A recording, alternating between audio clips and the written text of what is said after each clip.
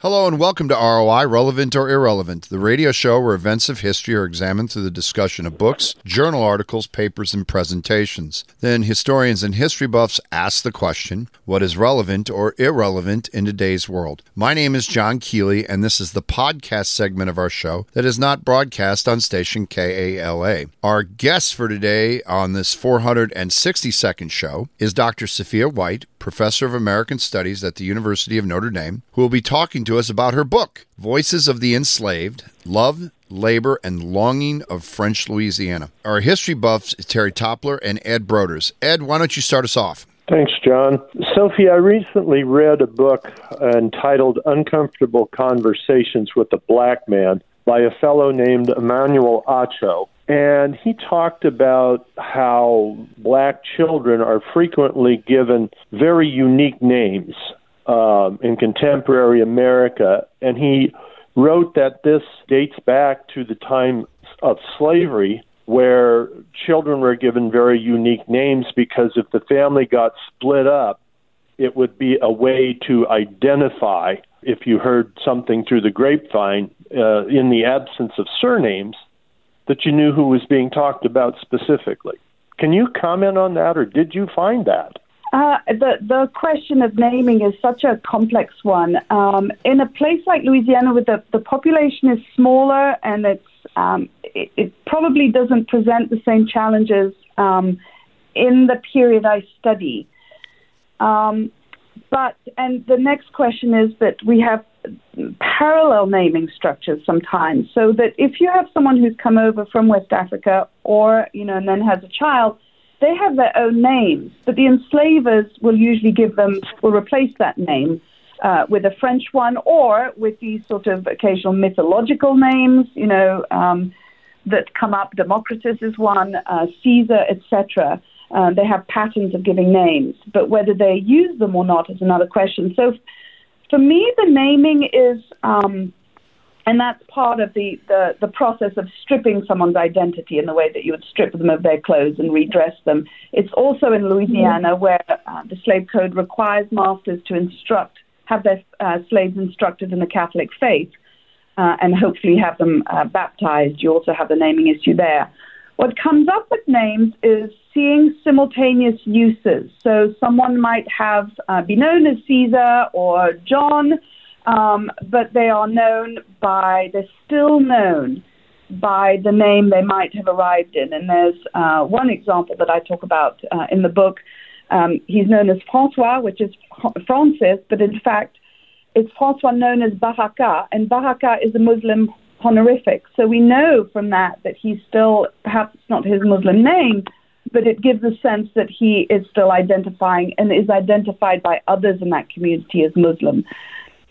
So the archives really are terrifically rich for that purpose, and but possibly in a different way than Emmanuel Acho's findings, possibly just because of the nature of what's going on in 18th century Louisiana. Terry. Yes, I'd like to piggyback on that. Did many of the enslaved people's testimonies refer to their homeland during the court proceedings?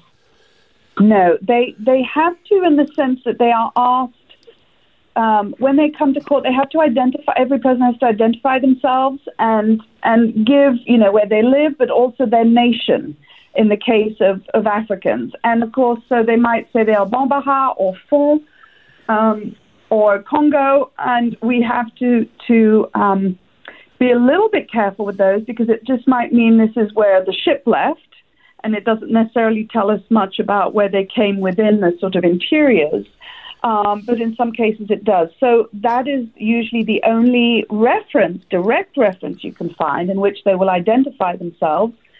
And occasionally they'll talk about, there's one who says, I'm not a friend of the Bambara, or I'm not a friend of this, and you get a sense of animosities that are continuing. Those are references. Now, direct references. More importantly, in the archives, there is a lot of scope for finding evidence of the continuation of pre-existing cultural, social, religious practices. In some cases,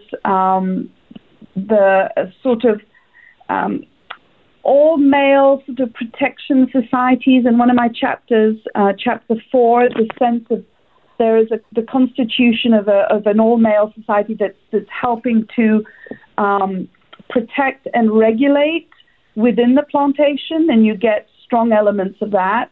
In this chapter, I mentioned in the main element about this love story that goes on for 14 years, when this couple who belong to different owners finally find a way to live together as runaways. Well, she's a runaway, he's not. They reconstitute household practices that are almost directly taken from West African ones. So those are the ways we can find continuations. And I will say there's one element, which is even in the act of speaking, oral storytelling, narrating, even criminal proceedings in West Africa are oral. So there is that aspect as well that we can find elements of that in the testimony if we care to look for it. Trickster tales being told as part of testimony, those types of things. Once you start looking, you can usually find it. Okay. How was the access of getting this evidence? I mean, of course, we historians always want to find the topic that pretty much no one has researched on, because you always want that eureka moment. And that is 99.7% of the time incredibly difficult. When you found this topic to write about it, how easy, I mean, I want to say easy, but was it something that many people overlooked, or this was something that you felt, hey, this is a road that's no one's traveled? I think it's so yes, we do. So I'm afraid I was slow. I have been working on these archives I have been working on them for over 10 years, and I've written most of my areas working on material culture, clothing of the enslaved, because this is the other thing, right? We all communicate through objects, and for non-literate, it's a particularly rich way to look for expression. Of course, even the literate use apparel to express themselves. So I had been mining these archives for years, and many others have worked on these archives. But it was that testimony of this one young man when I was rereading it for something in particular, and that time, sixth time I read it, I thought, this business that, he's saying without being asked, not once, not twice, but 3 times. And then I went and I looked at all of the trials again, and I noticed that there were other moments when, she said on her own initiative, she said, without whatever. And then I went back again, and I realized that the scribe didn't always write down and said without being asked, but it was inferred. And so that was the real, the ground shifting under me in terms of the book. And I went back and looked at all the trials again and realized when it was very clear when that deposition would go off on tangents. And so that became the book. To look for those moments, even when they weren't so directly articulated by the scribe, but that you could see it because you see the pattern emerging. So that is, you call it eureka, I call it my aha moment. It was the first aha moment, The second aha moment was once I then spent a year or 2 or 3 immersing myself in French legal procedure and, become a little French legal scholar on the side, realizing that not only did they go off on tangents, but to understand, why French law allowed them to go off on tangents, because English laws do not. They do not let them do that. They cut them off. And secondly, to understand that what was said had to be written again because of French law, which meant that my archive was as good as I could ever get it. Nothing is perfect. There are all sorts of problems, but we do not have the luxury to ignore these voices. To bring up a friend of ours, Dr. Sarah Butler at Ohio State University. Now, this is more of a personal question. She says nothing gets her more enjoyment outside of family than walking into an old, musty, damp library in England, because she writes on legal cases in the Middle Ages. And surrounding herself in this very cold, maybe mildew-ridden place to find artifacts that were pertinent to the time in the research. Do you have the same weakness? Yes, although I must say I'm getting a little bit tired of them. Well, mustiness, maybe hot and humidity. And I have branched out. I am from a little island in the Indian Ocean, Mauritius, which was a former French colony and had the same laws as Louisiana. So I've spent a lot of time in those archives too, just as hot and humid. Yeah, that's different rules. I'd like some printed materials, please. Yes. Yeah. And the librarian looks at you with that, what the hell do you want? And then, you take it from there. Ed, you got a question?